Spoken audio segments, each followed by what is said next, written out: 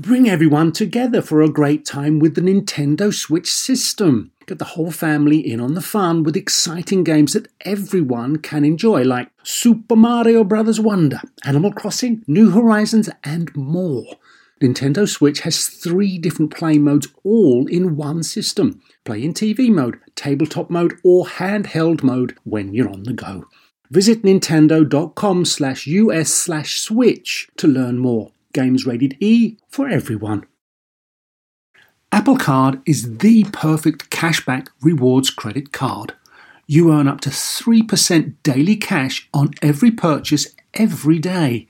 That's 3% on your favorite products at Apple, 2% on all other Apple Card with Apple Pay purchases, and 1% on anything you buy with your titanium Apple Card or virtual card number. Visit apple.co/card calculator to see how much you can earn. Apple Card, issued by Goldman Sachs Bank USA, Salt Lake City branch, subject to credit approval. Terms apply. Welcome to Star Talk, your place in the universe where science and pop culture collide. Star Talk begins right now. This is Star Talk. Neil deGrasse Tyson here, personal astrophysicist. Today, we're going to talk about protecting Earth from space. Chuck, always good to have you, man. Always a pleasure to be here, man. Honestly, I think today's show should be called Destroying Earth from Space. From space? Or from within. You know? Or from within. Because we seem to be doing our damnedest to get it done, don't we? I try to turn a blind eye to that, but I shouldn't. What we have to help us put some of that content on the table is writer, producer, director, Adam McKay. Adam, welcome to Star Talk, dude. Hello, thanks for having me. Adam gets an applause. Now, you know, we don't applaud our guests here, but Adam... You have never applauded anyone you ever. You know I have never Chuck. applauded a guest, Neil, but That is true. I'm just so impressed with what he has just accomplished, so... Well, let me put some of his resume out there. So you're a former head writer for SNL, all right? And you're co-founder of Upright Citizens Brigade. Very cool. I love their work. You're also a co-writer, along with Will Ferrell, with Anchorman. All right, that was cool. Talladega Nights, Step Brothers. Okay, a co-founder of Funny or Die. All right, that's a production company, if I remember correctly. Is that right? I Yes. think so. And wrote and directed The Big Short. I distinctly remember that movie. It was like, oh my gosh, this has happened, and we lived through it. But that's not why we have you on the show right now. That's right, because that's not quite why. frankly, all of that is gold-plated dross in comparison to why we have Adam on the show.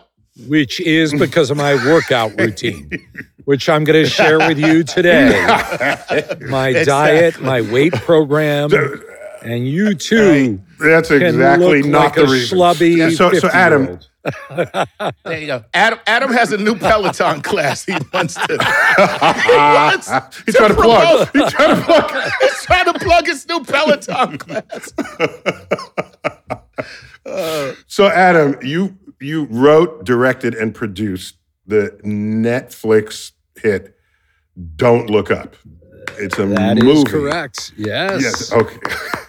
It is star-studded, starting Leonardo DiCaprio and Jennifer Lawrence, and there's a dozen famous people who have each starred in their own films. You managed to collab them together for this script, and it's about an asteroid or comet that's discovered to be headed towards Earth, putting all of life on Earth at risk. Mm-hmm. And the travails and challenges and troubles of the scientists trying to alert the public, and everyone ignores them or discounts it.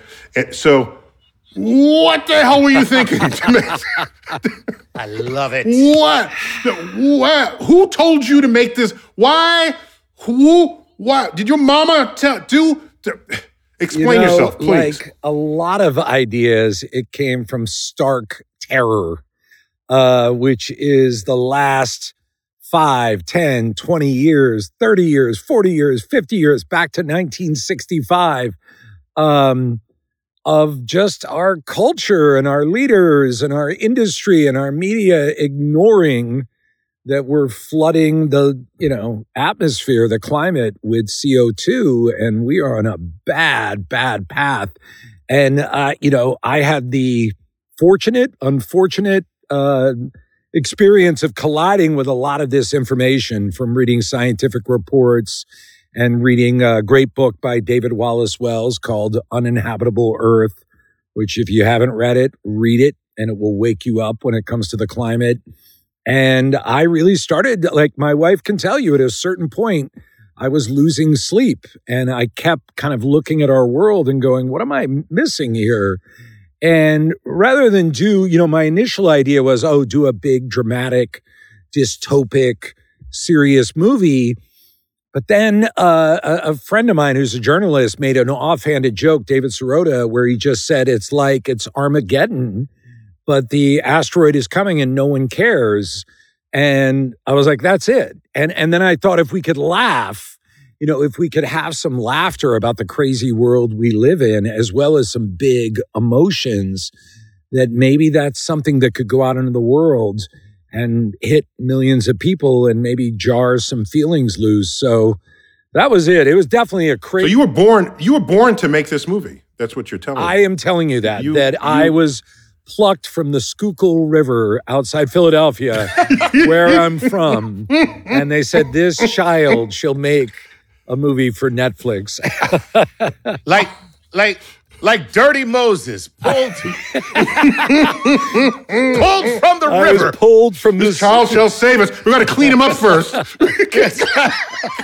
Well, he said Schuylkill. That's why I called him Dirty Moses. No, the Schuylkill's dirty. I'm Schuylkill's dirty. Yeah, I'm from Philly too, so I can say that. So, Adam, what enabled you to amass this level of talent? I'm presuming. I mean, these are people who are well paid in their own movies.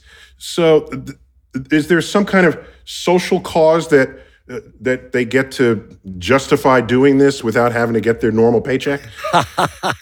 No. I mean, the cool thing is, I got to give a lot of credit to Netflix. Netflix read this crazy script and was just like, yep, we'll roll with this. And, the whole kind of emotional impetus for the project was the idea that there's hundreds of millions of us out there that are freaking out, even though if you flip through the TV channels or you look on, parts of social media, people seem like they're freaking out about other things, or they're, they don't care, or it's about the stock market, or it's about, politicians' legacies.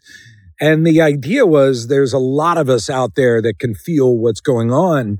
And that played out with the actors. All the actors we went to were like, yep, I want to laugh about this. I want to go into this. I want a piece of that. Yeah. Yeah, but Adam, you started describing your concerns based on climate change, but you didn't make a movie about climate change. Maybe it's allegorical, but you had to come into my place, into my universe, and tell a climate change story where you don't even mention climate change.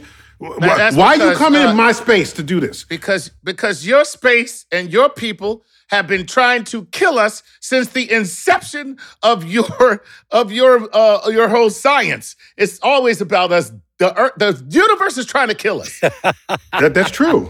I get that. So at what point did you say, maybe if I told it about climate, no one would pay attention, so let me tell it about asteroids? So this is a storyteller's ruse, right? Yeah, in a way, because I think one of the tricky things with the climate crisis, which you gentlemen I'm sure know, is that it's slow and creeping, even though now it's getting much faster and much more overt. But I think one of the tricky things is, the way we're wired as humans, we know how to freak out and run from a bear, or we know how to deal with a serial killer. Like, we all get that. But the idea that these gases, this carbon that we're burning is creating greenhouse gas that you can't see. That you can't see. And you have to go to climate scientists who, God bless them, aren't really, built to like be the PR front for this story. I think it just falls in a tricky area. And so I thought by replacing the climate crisis with a comet, which is something we all sort of mostly get, like that's scary, would put the spotlight on our messed up human reaction. And that's really what the movie's about. I mean, the movie's really about how we've, befouled, twisted, and mutated the very ways that we talk to each other through social media, through career, through money. And that's really ultimately what the movie's about. Chuck, did you hear how politely he referenced the media ineptitude of scientists? Right. What phrase did you use? Not just that, but the way he basically cajoled the public in their response. Because this movie could have just as easily been called, "Hey, Dumbass." That could have been the name of the movie. He didn't put those words in your mouth. Wait. Let me defend. I didn't say you said that, Adam. Let me defend that point. I didn't put those words in your mouth, Adam. I mean, the people at large have been, chest deep in BS, spin, and marketing for decades. Yes. And I think it's tricky. I mean, you look at like the resistance to the vaccine. Well, for decades, people have been getting sold, crazy drugs like Oxycontin. Their doctors are telling them, oh, yeah, take this. And then we're surprised when like a vaccine comes out and people are like, I don't know about that. So there's been a lot of like marketing, PR, twisting, turning about science, which is crazy. And it kind of makes people have to like figure out how science works and what real science is versus marketing PR science. So we're in a tricky spot. And so no, it was cool to see people's reactions for the movie because, it went worldwide and everyone was kind of like, oh yeah, I get that. I gotta read my tweet. I gotta read my tweet that I don't know if you saw my tweet, Adam, but I'm going to read it right now. I did. I think I retweeted it. I love some love from Neil. I took it. Some Twitter love. I said, finally saw the Netflix film Don't Look Up, a fictional tale of a nation distracted by pop culture and divided on whether to heed dire warnings of scientists. Everything I know about news cycles, talk shows, social media, and politics tells me the film was instead a documentary. That's all. That's great. That's all. I stood there flat-footed and put it out there. Before you go any further, since you said that, Neil, since you just said that, was the fact that it's a documentary, what was the pushback, if any, Adam, from what community or any community that saw this and said, what the hell are you doing? Or that's a bunch of BS, or, oh, look at you whatever. Was there any of that? Oh, yeah. Yeah, we got some of that. I mean, anytime you do a comedy, certain people are going to be with it or not with it. And so that's a given. But then, there was He means, Chuck, anytime you offend people are going to be with it or against it. That's what he means. When he said, anytime you do a comedy. It ain't comedy unless somebody's I mean, we definitely had certain quarters of the media were not too happy with the movie. I mean, we go pretty hard at the collective media. There was one paper that's pretty famous for climate denial where, their critic did not care for the movie. So you got some of that. But for the most part, once the movie premiered on Netflix, it was a great universal response of, we know what that's saying. It was really heartening, actually, because I think there's this idea that people don't get it, that people are bored, they want entertainment. And it's like, no, people actually know what's going on and they're frustrated with the BS. So it was a cool moment to see that people across the political divide. I mean, the weird thing about this movie is it got some great responses across the red-blue political divide, which, I didn't know what to expect. But when I saw that, it was actually hopeful. Cool. Cool. Okay. So at this point, we're going to reveal some of the things that happened at the end of the movie. So if you... Spoiler alert. So you can sort of fast forward to the next segment if you'd like to right now. So I was particularly intrigued by Meryl Streep's character playing the President of the United States. And is she based on some amalgam of personalities out there that you thought would do just right as president? No, just one.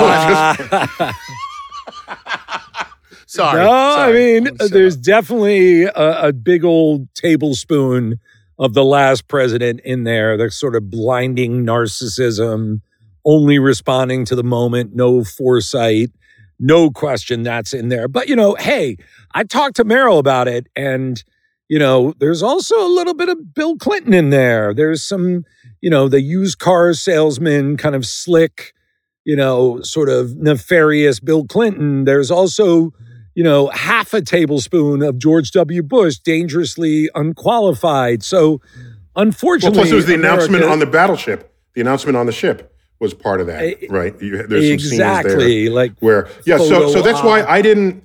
So, Chuck, I didn't uniquely identify any one actor with any one real other person. There was enough of an amalgam there that I saw all of society, all of American society, folded into practically all of those characters. From the talk show host. See, Neil, the problem is I'm not as smart as either one of you. So you need simple characters. What I saw was what I wanted to see. I saw what I wanted. I was wondering, Adam, up to that point, are people just a lens? Not a lens. Are they their own filter, and they will then see in this, like to what Chuck said, what they want to see, without really grasping the fuller storytelling that you imbued it with?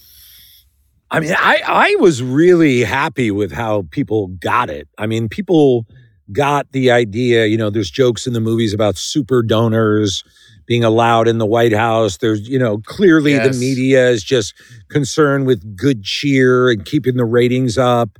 And it was pretty amazing to see those reactions. And even the ending of the movie where, once all the white noise of our kind of for-profit kind of jumble of media goes away, how things got real and got about family and faith. Right. Like, people really got into it. I was like really happy with that part of the response, even though there was certainly an element that was like, didn't dig it.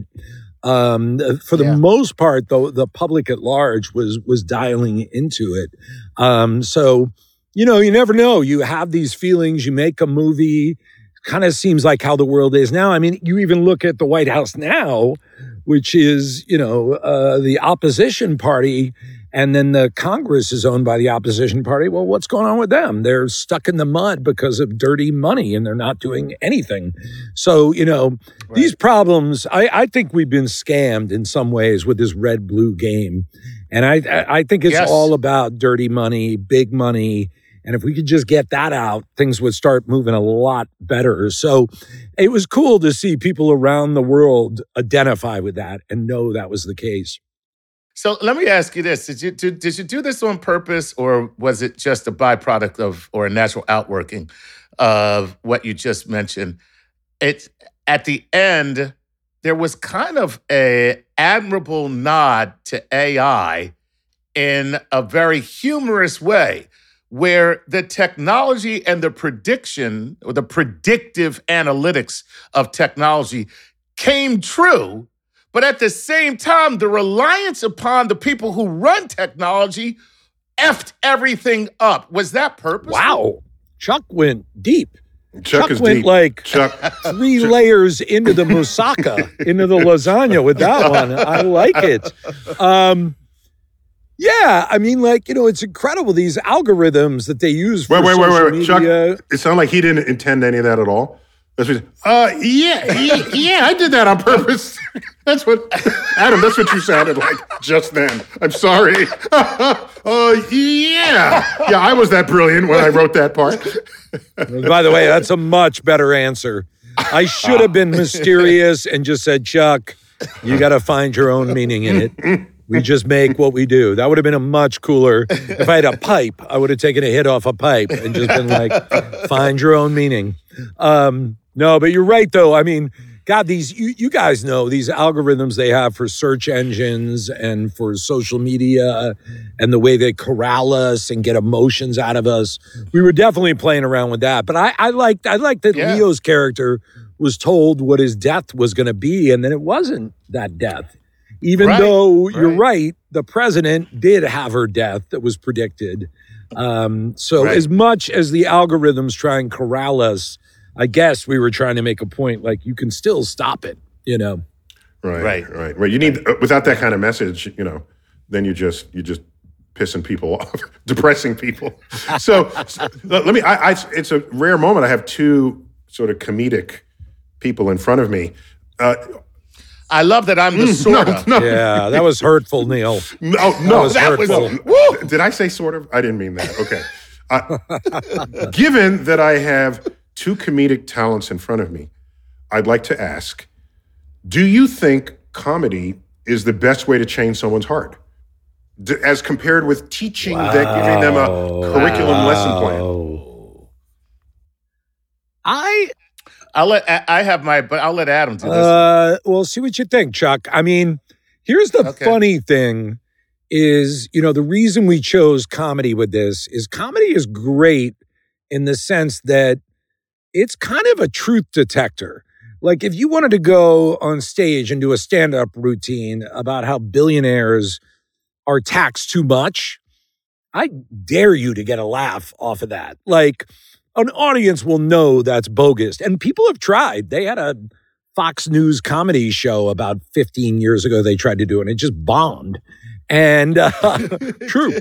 And so I think comedy is great. And I also think comedy, you have to have a perspective. You can't laugh at something if you're in the middle of being traumatized by it. Like, it's hard to laugh about a crazed monkey attacking you. But like, if you can look from a distance at a crazed monkey, you can laugh at it.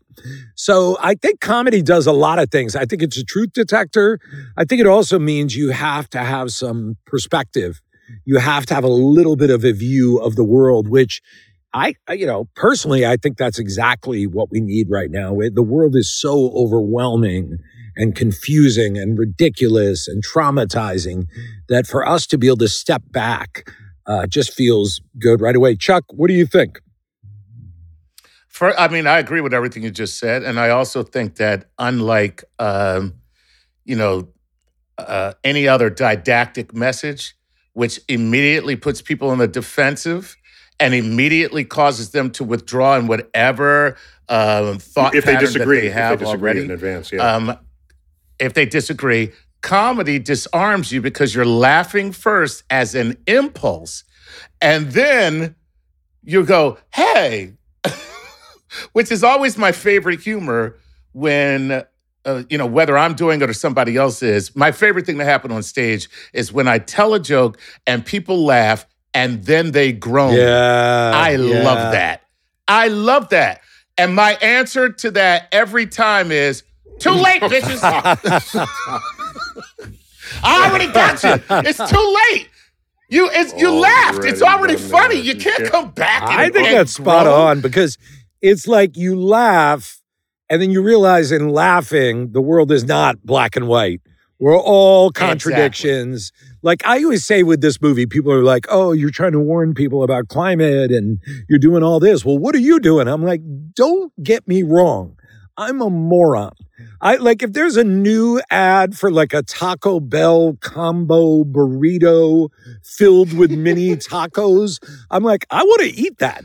And like, I'm way too invested in is Affleck and Jennifer Lopez happy together. Like, I'm way too invested in that. So it's like, we're all like this. I mean, we're all animals that love like great smells and bright colors.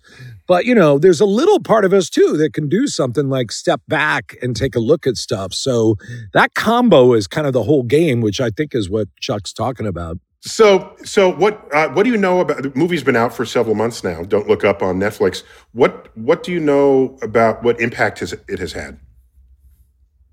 No pun intended. Some of it's anecdotal. In some cases, Netflix gives you all these crazy statistics. But I mean, it's been really cool. I've just seen some, stories where an opposition leader in the French government the other day referred to Macron's inaction over the climate as he's like Janie Orlean from Don't Look Up. There it is. I saw the organizer of COP in Glasgow refer to Don't Look Up. I've seen it's been mentioned in articles about leaders that are denying science. Extinction Rebellion in the UK has rallied around the film and has been mentioning it. So that's really cool. And then they show you the stats where it's like, by some estimates, 250 to 300 million people have seen the movie. And then they show you the social media responses and they're showing you that it's 4-1 positive. And so, there's a lot of stats. There's a lot of anecdotal, but okay. But I like the fact that if reference to the movie and its characters becomes part of pop culture, then I don't know what more you could ever hope a movie to do. And 100%. Right. Yep. Right. There are movies that are the in fact our that we now common parlance that say, oh, it's let's go to Oz. Right. We know what that means. It's part of our lexicon, our cinematic literacy. So I think that's an excellent measure, and there's perhaps no better measure of the influence of a movie than people. Yeah, I mean the idea that there's now the idea that there's now a phrase for self-interested leaders and media and conglomerates ignoring science, and it's Don't Look Up is like, and it seems to kind of be catching. I mean, it's still a little early, but if that was the result, we're doing backflips. I mean, we just tried to get something out there to kind of jar some people, and it's just a movie, so your hopes are fairly modest. But of course, the tagline of the show is the opposite of that, right? I end every show with "Keep looking up," and so to watch the movie, to hear me say "Don't look up," it's like each one of those was like a dagger to my to my heart. Yeah. You know what? Adam, you should have named your show F you, Neil Tyson. I felt that every time someone said, "Don't look up." All right, we were really close. We tested it. We printed up posters. All right, now, Adam, you didn't leave the viewer any hope at the end, except for the infinitely rich who went on the ship, and we didn't like any of them anyway. So what does it mean to offer no hope? This is America. We like some hope. Well, I mean, here's the thing. It's just a movie. We like happy endings. Fictional. We like happy endings. Yeah, it's a fictional outcome, but we definitely were very conscious of the fact that we have seen thousands of movies for decades that have the guaranteed happy ending. And, we were trying to say, if we're not audience members, we're part of this.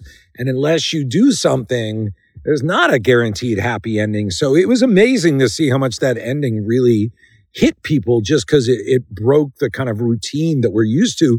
But make no mistake about it, science is powerful. Science is the Excalibur on the wall. If we take it down and use it, we can deal with this urgent climate crisis. I mean, we have renewable energy. See, what you could have had, it's already cheaper. Adam, what you could have had was a small faction of people in your movie who watch Star Talk. Okay. and listen to Star Talk. And then I apologize. I should have had this in there. They band together, and then they figure out how to convince everybody how to properly deflect the asteroid, and Earth is saved. See, you could have had that.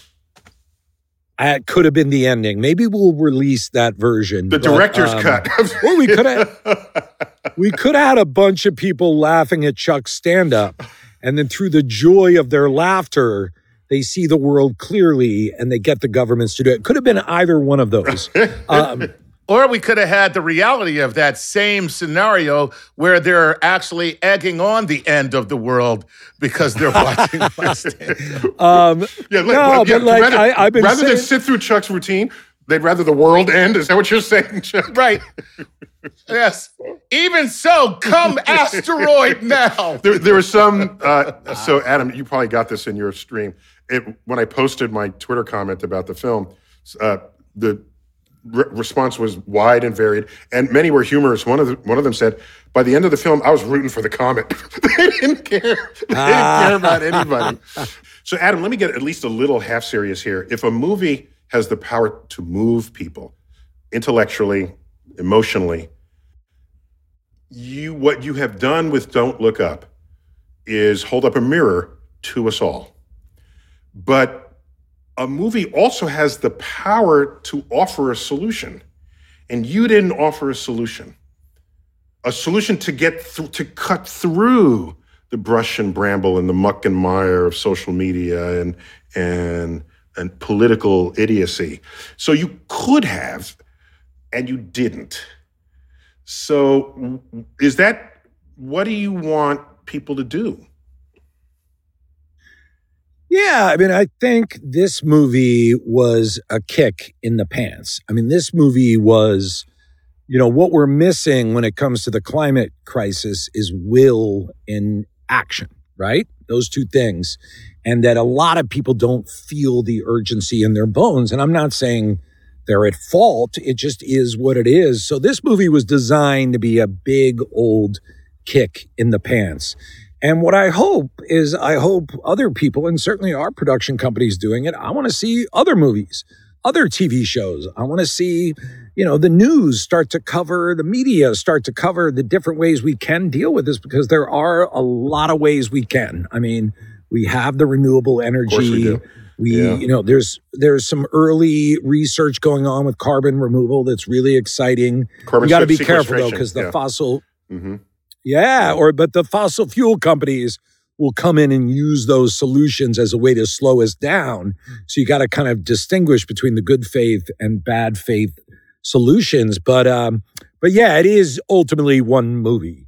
And we could only tell so much of a story. And the goal of it was a kick in the pants, a moment of identification for people that have felt gaslit, and a chance for people to have a little perspective on how batshit crazy our world is. That was the goal of the movie. And yeah, you're 100% right, Neil. So Yale and George Mason have a study, and in that study, one of the things that was most prominent is the fact that one of the biggest problems with climate is that people do not talk about it. So when you talk about the impact of movies having a shockwave, the fallout is if people talk about it, that is part of the solution. You just gave my answer in your question. Yeah, that's it. I don't think people realize how much power they have in just the people they talk to, the way they behave, feeling and emotion. I mean, advertising companies are trying to replicate word of mouth. That's what they're trying to replicate. But every study shows nothing's more powerful than people just talking to each other. So that was it. That was the goal of this one. Let's get a little spark going. I'm going to summarize what both of you just said by quoting Ray Bradbury. And so Ray Bradbury will take us out of this segment. He said, when asked by a fan, because Ray Bradbury, the science fiction writer, said, why do you always portray these apocalyptic futures for humanity? Is that the future you think we're going to have? And he says, no, I show you those futures so you know to avoid them. Oh, that's good. Very nice. Adam, great to have you. Keep being crazy out there and doing things that no one else would even think of doing, and thereby changing the world for the better. When we come back, we're going to invite in my friend and colleague, Amy Mainzer, who's an astrophysicist, who's one of the world's experts on planetary protection, protecting Earth from asteroids. And she's going to talk about a recent mission launched by NASA to test whether we have the power to deflect asteroids when Star Talk returns.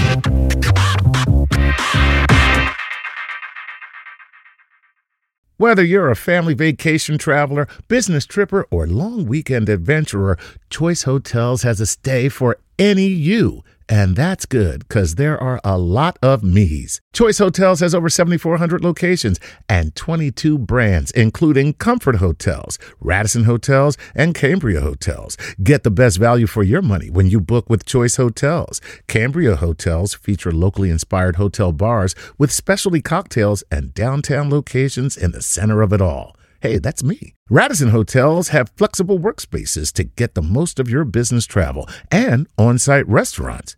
That's me too. And at Comfort Hotels, you'll enjoy free hot breakfast with fresh waffles, great pools for the entire family, and spacious rooms. Hey, that's me too. I guess I'm just going to have to stay at all of them. Choice Hotels has a stay for any you. Book direct at choicehotels.com, where travel comes true. Everybody in your crew identifies as either Big Mac Burger, McNuggets, or McCrispy Sandwich. But you're the Filet-O-Fish Sandwich all day. That crispy fish, that savory tartar sauce, that melty cheese, that pillowy bun. Yeah, you get it.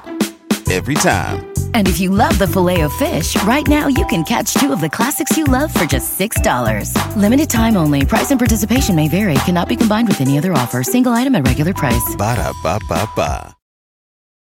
In a fast-paced world, every day brings new challenges and new opportunities. At Strayer University, we know a thing or two about getting and staying ahead of change. For over 130 years, we've been providing students like you with innovative tools and customized support, so you can find your way forward and always keep striving.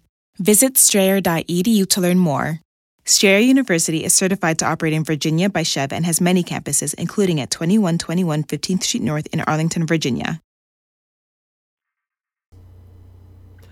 I'm Joel Cherico, and I make pottery. You can see my pottery on my website, cosmicmugs.com. Cosmic Mugs, art that lets you taste the universe every day. And I support Star Talk on Patreon. This is Star Talk with Neil deGrasse Tyson.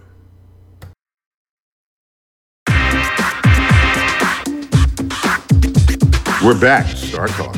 We're talking about cosmic things that can harm humans on Earth. Coming off a great interview with Adam McKay, writer, producer, director of Don't Look Up, the Netflix hit movie. And now we bring in a friend and colleague, Amy Mainzer. Amy, welcome back to Star Talk. Hey, thanks. It's great to be back. The last I checked in on you, you were at the Jet Propulsion Labs in Pasadena, California. And where are you now? Well, I have since moved, and now I'm at the University of Arizona in the Department of Planetary Science. Very cool. One of the jewels in the crown of that institution. Whenever they look up, so they find something good at the University of Arizona. So that's one of the finest departments around. So great to have you back on Star Talk. Now, why do we have you here? We could have had you anyway, just because of your expertise thinking about stuff that can harm us. But you doubled down on that as being like the science astro advisor to the film Don't Look Up. And so what we're going to do is we solicited questions from our audience, and a zillion of them came in. But just before we go to those, Chuck, you're loaded up with those questions? I am. Yeah, we're all good to go. We're good to go. So before we do that, let me just ask you, Amy, what did they want you to do for the film? Well, I think the role of science advisor probably is different for every movie or TV show. But for this one, there was quite a bit to do. There was basically advising Adam and the rest of the cast and the crew on the actual asteroid and comet science. But kind of even more basically, there was a kind of a task of advising them on what it means to be a scientist and how do scientists think and what do we do when we have bad news to tell everybody based on what we're learning. So it's interesting. I implicated you, I think probably correctly, because they wouldn't have known this otherwise in the scripting. I was interviewed by MSNBC, and they played a scene about Don't Look Up. And they played a scene where I forgot which character asserts it. It might have been Leonardo DiCaprio. He says, a comet the size of Mount Everest is going to hit Earth. And I say, well, you don't get that size just by accident, because that was the size of the comet that took out the dinosaurs. And so a real astronomer had to be in there sort of infusing these reference frames for them. So did I correctly credit you for telling them that? Oh, yeah, thank you. Yes, you did. Yeah, we see, had Chuck, a lot of discussions. my people, our people, we all know how we got to talk. See, exactly. Chuck, just right. so you know. Yes. The dinosaurs died, and so are you. And so will you. That's so will you. Yes. Yeah. Well, and hopefully not. Hopefully not this time. Did you also coach them on the behavior of scientists as scientists? Yeah. Rather than just script points? Yeah, we really talked about a lot of different aspects of what it means to be a scientist. Just, how do scientists think? What are the things that sort of frustrate us? And how do we succeed? And sometimes how do we fail when we try to communicate with the public and with people who are in power to make decisions about what's going to happen to all of us? Yeah, but wait a minute though. You are very good at communicating with the public. How do you train actors to be bad at communicating with the public? Well, I think, if you told them all you knew, they would have been much better at it. So how do you tell them what you don't know and have them be bad at it? Well, it's funny because we Leonardo and I especially talk a lot about this part that, there's a tendency in science to use a lot of jargon. I just love that you can say that. I mean, first name basis. First of all, don't even try to just bury that lead, Amy. Don't even try. Let the woman be first name basis with all these people, dude. Wait a minute. No. At least you didn't call him Leo. Wait a minute. Okay. Leonardo and I, we talk a lot about it's like, and we know that you're not doing a seance with Da Vinci. Like, right, okay. Go ahead, I'm sorry. Cool, which would have been very cool. I would definitely. That would have been even cooler. Yes, that would have been cooler. If that's possible, that would have been very cool. Even more cool. We talked a lot about just, what is it that's so confusing sometimes? Obviously, we use a ton of jargon, and we do it sometimes without even meaning to. I mean, you guys encounter this all the time, right? I mean, we use words in a scientific context, same word, use it in everyday life, and it takes on a totally different meaning sometimes. The word uncertainty, for example, in science, that has a very specific definition. We use it in almost a mathematical context. But if you say in everyday life, well, I'm uncertain as to whether there is a rattlesnake in my backyard, that means you don't know, right? But to a scientist, that word is used in a very different way. So we talk a lot about that. So people don't know that we can quantify our ignorance. And that's actually a profound place to be. Yeah. I was going to say that's uncertainties. That's very scientist of you. We can quantify our ignorance. Yeah, well, science deals in probabilities all the time, right? I mean, that's just part of what we do as scientists is we are trying to quantify how likely it is something's going to happen. But that or not happen. Yeah, or not happen. Yeah. Mm-hmm. And that's sometimes a kind of a hard thing to get across. But I think also, too, just generally, more basically, can we agree that there are facts that are supported by scientific data that are true? And that's a big theme of the movie. Can we have something that we all agree on that is true? So you weren't just a random astrophysicist to advise them. You actually have expertise in asteroid risks. So what can you tell us? Give us just some numbers. How many asteroids have us in their path?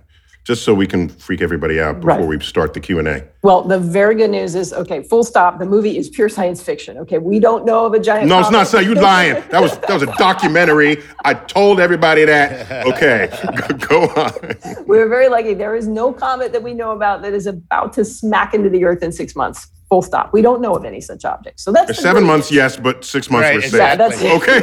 Yeah. Let's put it there. Let's go straight to questions. Chuck, what do you have? I don't know what you're doing in 6 months and 2 days, but wouldn't make it in plans. Live it up for now. Yep, live it up for now. All right. Chuck, give me some questions. Here go we go. for it. Alex Reynoso, who kind of dovetails on Dr. Tyson's question, says, hello, Alex from Mexico here. My question for Dr. Mainzer is, were you asked for any new ideas for the movie, or did they just ask you to fact check the ideas they already had? And if so, I love that question. If so, what was the craziest idea that you fact checked? Well, I would say, yeah, we had a lot of back and forth about the script, and it was we started working on it more than 2 years ago now, so it's been a while. First off, had to work with Adam to figure out the size of the comet. Actually, well, first of all, we had to establish that it was a comet and not an asteroid, so that was number one. Number two, he wanted it to be a lot bigger than I thought was a good idea for the script. So had him kind of downsize it a little bit, and I told him at a certain point, if the thing is too big, there is no movie, right? There's no hope at all. So we wanted to try to size it to something that is large enough that it would have caused a lot of damage in the movie. Obviously, that's part of the plot, but not so large that everybody would just give up and stop trying right off the bat. So that was number one. So that getting the size of the comet right was kind of one of the first orders of business. Interesting. That's really all right. Cool. But how about weird? But was there something you added other than the size of the comet that they already knew was going to hit? Was there some extra plot line you said, you got to add this to the storytelling, otherwise it's not real? Yeah, so there's kind of a key, and I'm assuming spoilers are okay here. I'm hoping everybody's seen the movie at this point.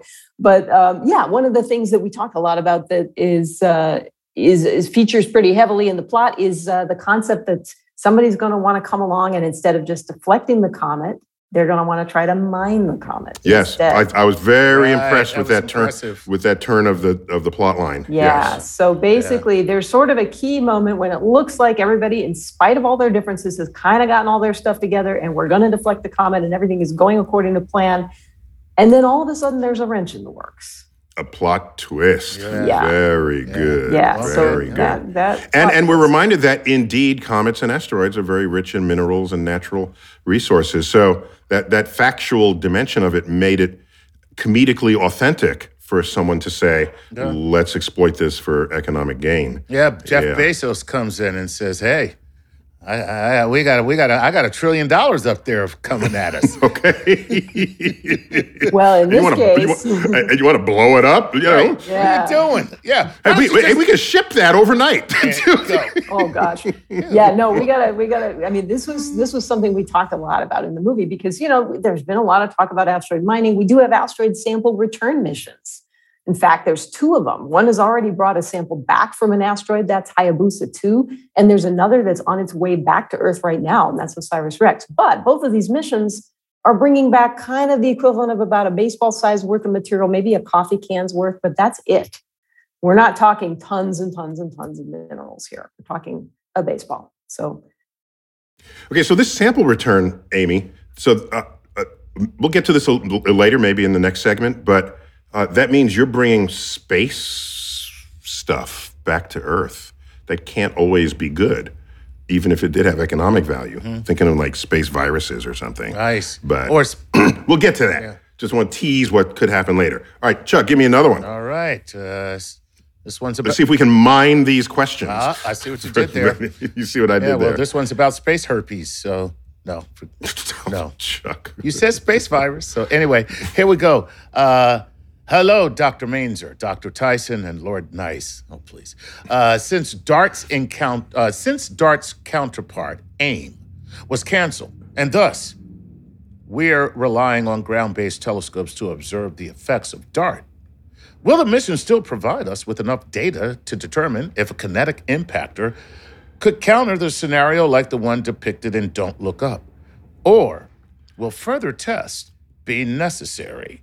By the way, I appreciate your work on NeoWise. Greetings from Germany, the place where we like to show off how much we know about everything.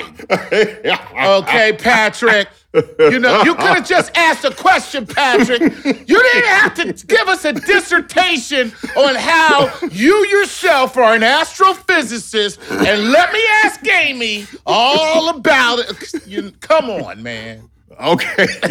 Okay, so DART. Amy, quick, what's DART? So DART is the Double Asteroid Redirection Test, first of all. And it is a mission that is going to a double asteroid. So it's an asteroid that's got a moon going around it. And the idea is to bump into the moon. So the idea is to take the spacecraft and just crash it into the moon and bump the moon a little bit so that you can see the moon's orbit change. So the idea is to test this so-called kinetic impactor technique. In other words, the energy of motion. Can we change the orbit of this asteroid's moon in a way that is detectable? Now, so what is AIM then? What happened to AIM? So there was a proposal to have another mission that would watch the impact in real time. So basically, just watch the impactor happen, or watch the impact happen, and see whether or not there was a big explosion off the asteroid or what have you. Now, there's a couple things.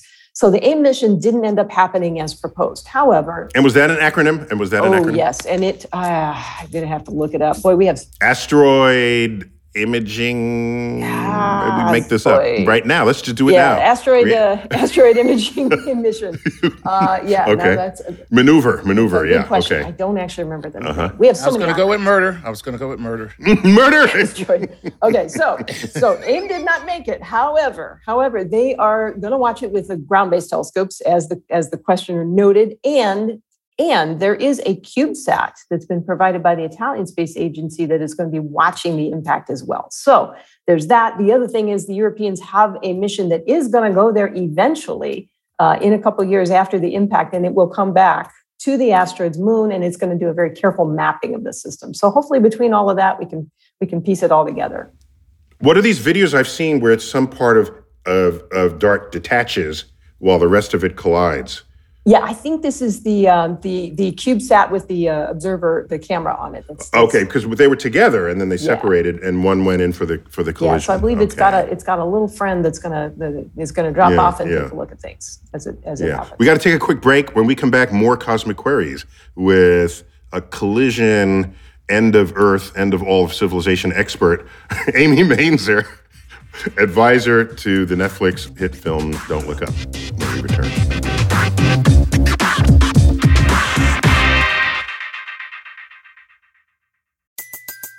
Everybody in your crew identifies as either Big Mac Burger, McNuggets, or McCrispy Sandwich. But you're the Filet-O-Fish Sandwich all day. That crispy fish, that savory tartar sauce, that melty cheese, that pillowy bun. Yeah, you get it. Every time. And if you love the Filet-O-Fish, right now you can catch two of the classics you love for just $6. Limited time only. Price and participation may vary. Cannot be combined with any other offer. Single item at regular price. Ba-da-ba-ba-ba. In a fast-paced world, every day brings new challenges and new opportunities. At Strayer University, we know a thing or two about getting and staying ahead of change. For over 130 years, we've been providing students like you with innovative tools and customized support, so you can find your way forward and always keep striving. Visit strayer.edu to learn more. Strayer University is certified to operate in Virginia by Chev and has many campuses, including at 2121 15th Street North in Arlington, Virginia. Sometimes it takes a different approach to help you unlock your true potential.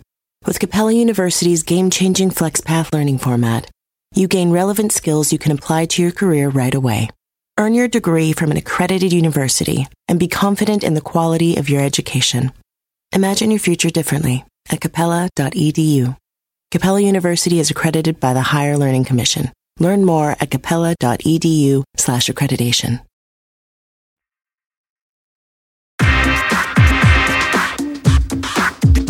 We're back with Amy Mainzer. Amy, friend and colleague, planetary scientist.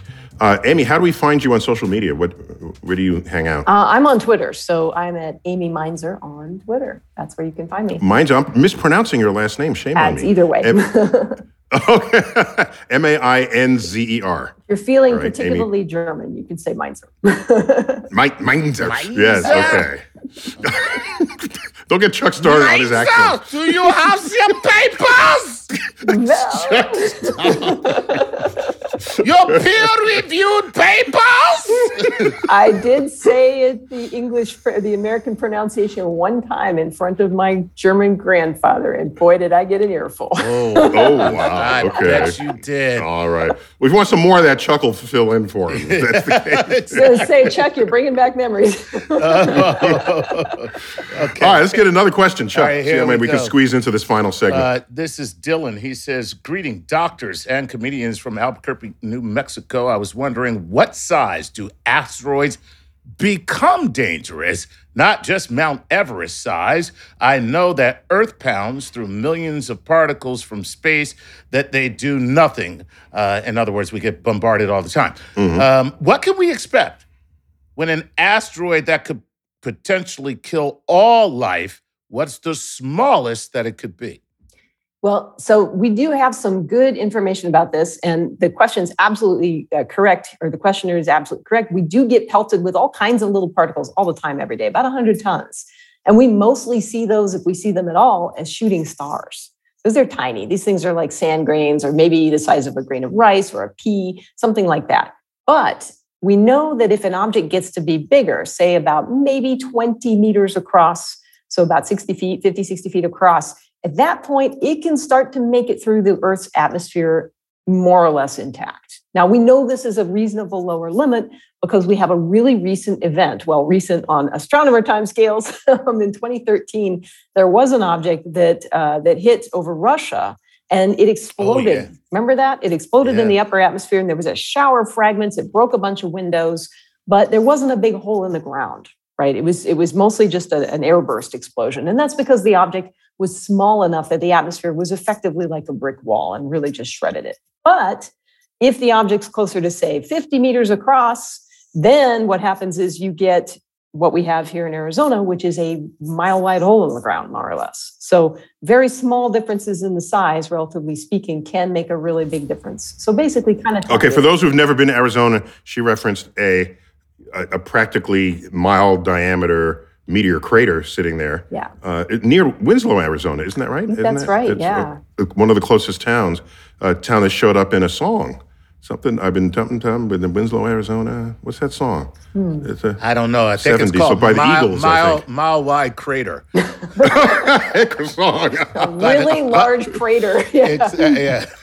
Okay, so the takeaway from that answer, Amy, is that occasionally rice and peas falls from the sky. You have rice and you peas said that. size. It's like we heard. It's like we heard you say that. Space material. It's like Earth sweating. It's like Earth sweating. Rice and peas. Rice and peas. It's Earth sweating. I heard her say that. She's on the record. That's it. Rice and peas. The comments are helping us celebrate every day. That's it. Hey, so Chuck, keep going. It just occurred to me because you said about the shockwave in 2013. So that was not a very big object that impacted the atmosphere to create this shockwave. So would something the size, what would it take to actually just blow the atmosphere off? Because the first thing that it would hit would be, it would make the air like an ocean. Our atmosphere would be like an ocean, right? Because it hits it if the... Wait, Chuck, are you asking this question, or is this a Patreon question that you're supposed to be reading from? Oh, wait, Which is this? Wait, that's from Buck Rice. Buck Rice from Rice and Peas, Arizona would like to know. All right, let me tighten up Chuck's question for you, Amy. So at what size asteroid is unfazed by moving through the atmosphere? There you go. And then it just hits the ground as though there was no atmosphere. Yes. Nice. That's what I was trying to say, but I don't know what I'm talking about. No, this is exactly the question. If it's a little bit bigger than 20 meters, it's going to make it to the ground mostly intact. And by the time you get to about 50 meters across, now it can blow a pretty big hole in the ground. Wow. So now the thing that hit in Meteor Crater, there's a caveat. It's made of mostly nickel iron because we found some pieces of it that didn't get completely vaporized.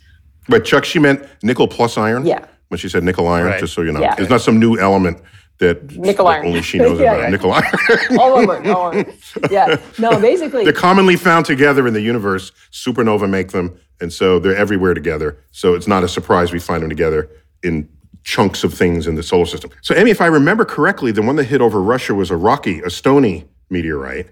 But that's not what fell in Arizona. That's correct. Yeah, the one that hit over Russia was a kind of a common type of stony asteroid, so sort of average in its properties. But the one that impacted in Arizona about 50,000 years ago, that was made of mostly nickel and iron, so a much higher density material. It wasn't a whole lot bigger. It was about 50 meters across instead of 20 meters across, but probably a pretty high density compared to the stony object that exploded over Russia. Mm. And that crater, by the way, can sink a 62-story building. I've been there several times. It's great. If you ever go to Arizona, put that on your list. If you're a fan of this podcast and you go to Arizona, Wave to Amy as you go by Tucson, but then go to this crater. Yeah, and check I it definitely out. recommend it. It is impressive. And I think there's a Subway a concession stand up at the top. You can eat a sandwich. I thought you were going to say the last Subway. I- I was going to say, No. I was like, when did the MTA get that good? Get all the way. Wow. I thought Coney Island was far. It was. Next up, Meteor Crater. All right, All right, Chuck, here go we for it. go. This is, woo. I'm going to say, Aya Buena Cosa. Okay? Whatever. Okay. Aya Buena Cosa says, hi, Aya from the Philippines here. What would be the place where humans could possibly survive Earth's destruction? Would you still want to live after that? Is there any place you can hide from a extinction level impact? Well, let's put it this way. It is thought we know a lot about what happens because we can look back at the event that wiped out the dinosaurs, right? And in fact, Niels Home Institution there at AMNH does a lot of research on this. American Museum of Natural History. American Museum of Natural History has done a lot of work on this. But basically, we know from studying the fossil records that pretty much any form of life that was bigger than about 50 pounds went extinct. And that's because the food webs really collapsed. There wasn't a lot to eat for a very long time. Life did eventually come back and re-diversify after that impact event, but it took millions of years for that to happen. So it was not a fast process on our timescales.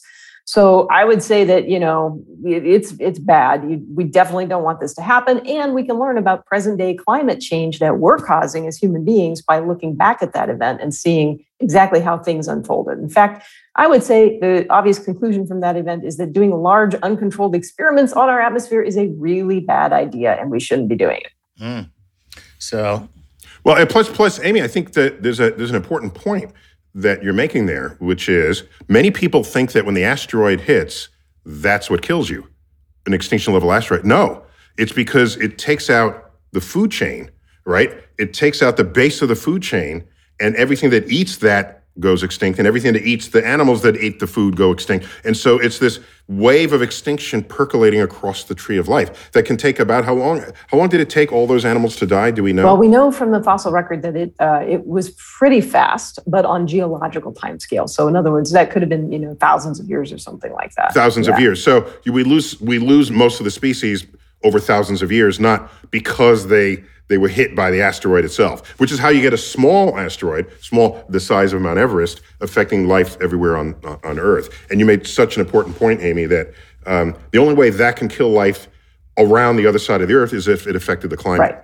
And then we learn what we're doing. Are we, Amy, are we an Everest scale collision? Well, let's put it this way. Earth? We should do everything in our power to make sure that we're not the asteroid or the comet. yeah. Our conduct Well, is not, at least we got the first part of it right. Ass. Ass as an Yes, asteroid? exactly. Okay. Anyway. Don't be an asteroid. All right. What next question, Chuck? Hello, everyone. My name is pronounced Bridge. Really? Okay. What? All right. Would it be possible to eventually put a detection system at points in space like the moon or Mars? And would it even be necessary? Wait, detection or deflection? Good thing. No, he says detection, but I like your question too. Detection and deflection. Yeah, let's do it. All right. Amy. Yeah. So, of course, we've got ground-based telescopes. We even have a space-based telescope right now. We have NEOWISE, the Near Earth Object Wide-Field Infrared Survey Explorer. NEOWISE is the project I work on. And we're building a new one that's going to go in space that will eventually replace NEOWISE, because NEOWISE is now very old. That's called the Near Earth Object Surveyor. And it's not going to go on the moon, but it's going to go just past the orbit of the moon. So not too much further away. In principle, if we have these telescopes, plus we've got the Rubin Observatory that's going to be coming online in Chile pretty soon, hopefully. And so with all of those expanded capabilities, we should be in pretty good shape. We should be able to map out where most of the really big stuff is at that point. Now, could we look at other options? Absolutely. And one of the things we'll do as we start to get data from the more advanced surveys is we'll look at the population models and figure out, okay, what do we do about the rest of the objects? What's the best way to search for them? We could try building building observatories on the moon and on Mars, but it's hard to do that, of course. So if we can build observatories... Wait, Amy, I have to stop you. Everything you just said is just so that we know when to kiss our ass goodbye. Yeah. You haven't said anything about deflection. You just talk about, we have a catalog of all the things that will kill us and a date and time. So I need more than that from you, yes. Amy. Well, okay. I am hoping, full stop. I am hoping that when we make our big catalog, we find nothing. And that would be the best possible answer. Oh, good point. Right? Okay. We could look out there and we could see that, you know what? They all look... Nothing for 10,000 years. Just We're fine. good. We're good. We're fine. We're all fine here, to quote from Star Wars a little bit. But, we could find that. And that would be the best case. Of course, we don't want to just assume the best case, though. We do want to make plans for deflection. And that's where the DART mission comes in. That was a test of that kinetic impactor technology, which is kind of the easiest thing you can imagine, where you just bump into the asteroid with a spacecraft. There are other technologies, though, that we could look at, like something called Bruce Willis. Yes, the Bruce Willis technology, which I'm always in favor of. But you can always send Bruce Willis. That's probably going to help. But if you want to do something else, you can look at something called the gravity tractor. And I'm not talking about a John Deere tractor. I'm talking about a mass in space. So in other words, you build a really big spacecraft, something very big and heavy, and you park it next to the asteroid. And then you just sort of let the gravity of the spacecraft pull on the asteroid and try to tow it out of the way. Of course, that only works if you have a pretty long time to let it work. Yeah. So that's a gravitational tractor beam. I love the concept of that. That's super cool. Yeah. Chuck, I think we might have time for only one more question. This is sad because we're talking about the future of life on Earth, and we got to fit it into our time slots. That's wrong. Well, that's just wrong. Yeah, I mean, honestly, it makes sense too. Because we're sad, as the way we're responding to everything is sad. So here we go. I'm sorry, I shouldn't be a downer on humankind. I'm sure we'll get it together. Okay, here we go. This is Daniel Kulikowski. And Daniel says, first, Dr. Tyson, were you consulted on the movie title? No, that's pretty funny. That's good. That's good. No, the answer is no. But as I watched the movie, I felt each of those "Don't Look Ups" as like a dagger into my heart. Because every day I tell people to look up, and they're saying, don't look up. And a movie is way more powerful than I am in messaging the public. So it was like the death of 1,000 cuts. That's how I felt. So then he says, second, Chuck, just take a deep breath and then pronounce my name exactly as it looks. You'll get it right. Okay, well, thank you for your very zen. Your very zen instructions. I hope I should have read that first, because now I don't know. All right. And then third, Dr. Meinzer, in the opening scene where Leo is calculating the trajectory of the asteroid, how is he able to do that accurately in discrete steps rather than using a method to calculate the trajectory with calculus or a computer model? Could he really be that smart? This scene in the movie condenses kind of a bunch of things all together at once. We were trying to be sort of quick about it. But the upshot is that Leo is not an expert in comet discovery.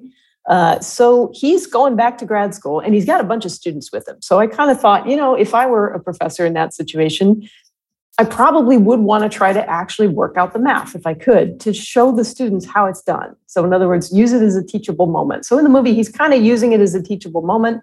He's looking at a textbook. He's trying to figure out the math for himself rather than just going right to the computer. He's actually trying to kind of work it out. If you look carefully, you will see that they are using their laptops, and he is actually writing stuff down on the board that they're getting off of a computer. So they are actually using the computer, but there's kind of a scene in the beginning where he's going to try and figure it out for himself a little bit just to make sure he understands it. And I think that's what a good scientist will try to do. But I think the question was, he's showing discrete steps of the location of the comet. And then one step, the separation between Earth and the comet is 0. Wouldn't that happen as a continuous calculation or a mathematical function? that get Yeah, you there. in Like the guy practice- said, whose name we didn't pronounce, would he use calculus, which then gets you the continuous solution? Oh, absolutely. Yeah. So you do use calculus, although the method that he's using is referred to as Gauss's method. And this is a sort of a classical method of orbit determination. The idea is you actually iterate. So in other words, you make an initial guess and then you kind of refine the guess based on an estimate of how far off you are. And then you do it again and again and again. And after that, then you can start looking at discrete steps in time. Once you have a pretty good idea of what the orbit is, the next step is to figure out where's the object going at these specific points in time. And so that's kind of what's shown. There's sort of a two-step process there. Now, Gauss is my man. Yeah, Gauss is the Google Maps of orbit plotting. Did you know Gauss invented the method of least squares in statistics to solve the orbit of the first asteroid ever discovered? So this has deep. Yep. The asteroid Ceres was in space moving, and then it got lost in the sun's glare. And it said, where do we don't know? Where are we going to look? Gauss said, I got this. Okay. So he used the previous measures, extrapolated into the future using the single best method possible. And to do that, he invented the method of least squares on asteroids. I'm just saying. We got people everywhere working on stuff. Well, what a slouch he was. God, if only that Gauss had tried harder. What he could have made of himself. Exactly. So let's try to slip in one more question, Chuck. See what you got. Okay. And Amy, you got to answer quick on this. Pretend you're pretend I'm the evening news, and you got to give me a soundbite. Okay, go. You got it. All right, here we go, guys. This will be an easy one because we almost got to it. But Michaela Negus says, what valuable resources exist in asteroids and how much money could be made by mining them? Right, directly related to the movie. Now, I have said, Amy, that the world's first trillionaire will be the person who exploits the natural resources on asteroids. So, how am I right or am I wrong? Tell me here. Boy, I tell you what, it's a science fiction question in a lot of ways because it's really hard to do stuff in space. We can bring back kind of baseball size or coffee can size bunches of material. Bringing back a lot more than that so far has been really challenging for us. Maybe we will get there someday, but right now we're still talking baseball size amounts of material. So we're still in the, I don't know, maybe we'll get there someday, but we need some Star Trek to happen first. Yeah, but in 1902, before the airplane was invented, if you said in 67 years you're going to be walking on the moon, they would have committed you. True. I mean, that can't be more far off than walking on the moon before the Wright brothers flew. It can't be. It's hard to say, I mean, gosh, so many people have tried to predict the future and have been way, way wrong. So, I mean, who knows? But I will say... We want you on record so we can embarrass you in 10 years, okay? There we go. I think it's probably the case that in 10 years, we're not going to be towing back whole big chunks of asteroid. Probably about 10 years is too soon. But, after that, who knows? It's very appealing to try to do it because we all know that there's limited resources on Earth, right, of all these rare materials, right? And we do use them to make things like cell phones and computer screens and all this stuff. So we definitely want to find more sources of them. But it's just really hard to do stuff in space right now. And it's hard to bring material back.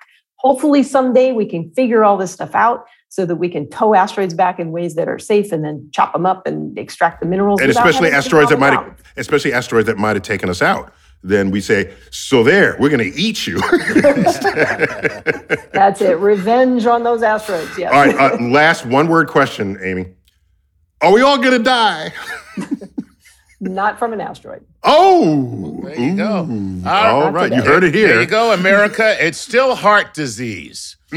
Still heart disease. So eat your broccoli. There you go. No, we will die if we behave the way they did in the movie you advised. So that they made that clear. We got to end it there. Amy, a delight to have you back on Star Talk. We're going to do this again. Maybe we'll talk about infestations from space and planetary protection, because I know you've got some thinking on that as well. Chuck, always good to have you, man. Always a pleasure. All right, this has been Star Talk Cosmic Queries, everything that might kill us from space. Neil deGrasse Tyson here, your personal astrophysicist. Keep looking up.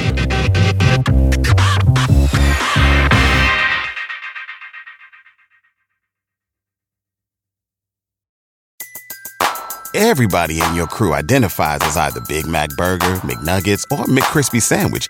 But you're the Filet-O-Fish Sandwich all day. That crispy fish, that savory tartar sauce, that melty cheese, that pillowy bun. Yeah, you get it. Every time. And if you love the Filet-O-Fish, right now you can catch 2 of the classics you love for just $6. Limited time only. Price and participation may vary. Cannot be combined with any other offer. Single item at regular price. Ba-da-ba-ba-ba. In a fast-paced world, every day brings new challenges and new opportunities. At Strayer University, we know a thing or two about getting and staying ahead of change. For over 130 years, we've been providing students like you with innovative tools and customized support, so you can find your way forward and always keep striving. Visit strayer.edu to learn more. Strayer University is certified to operate in Virginia by Chev and has many campuses, including at 2121 15th Street North in Arlington, Virginia.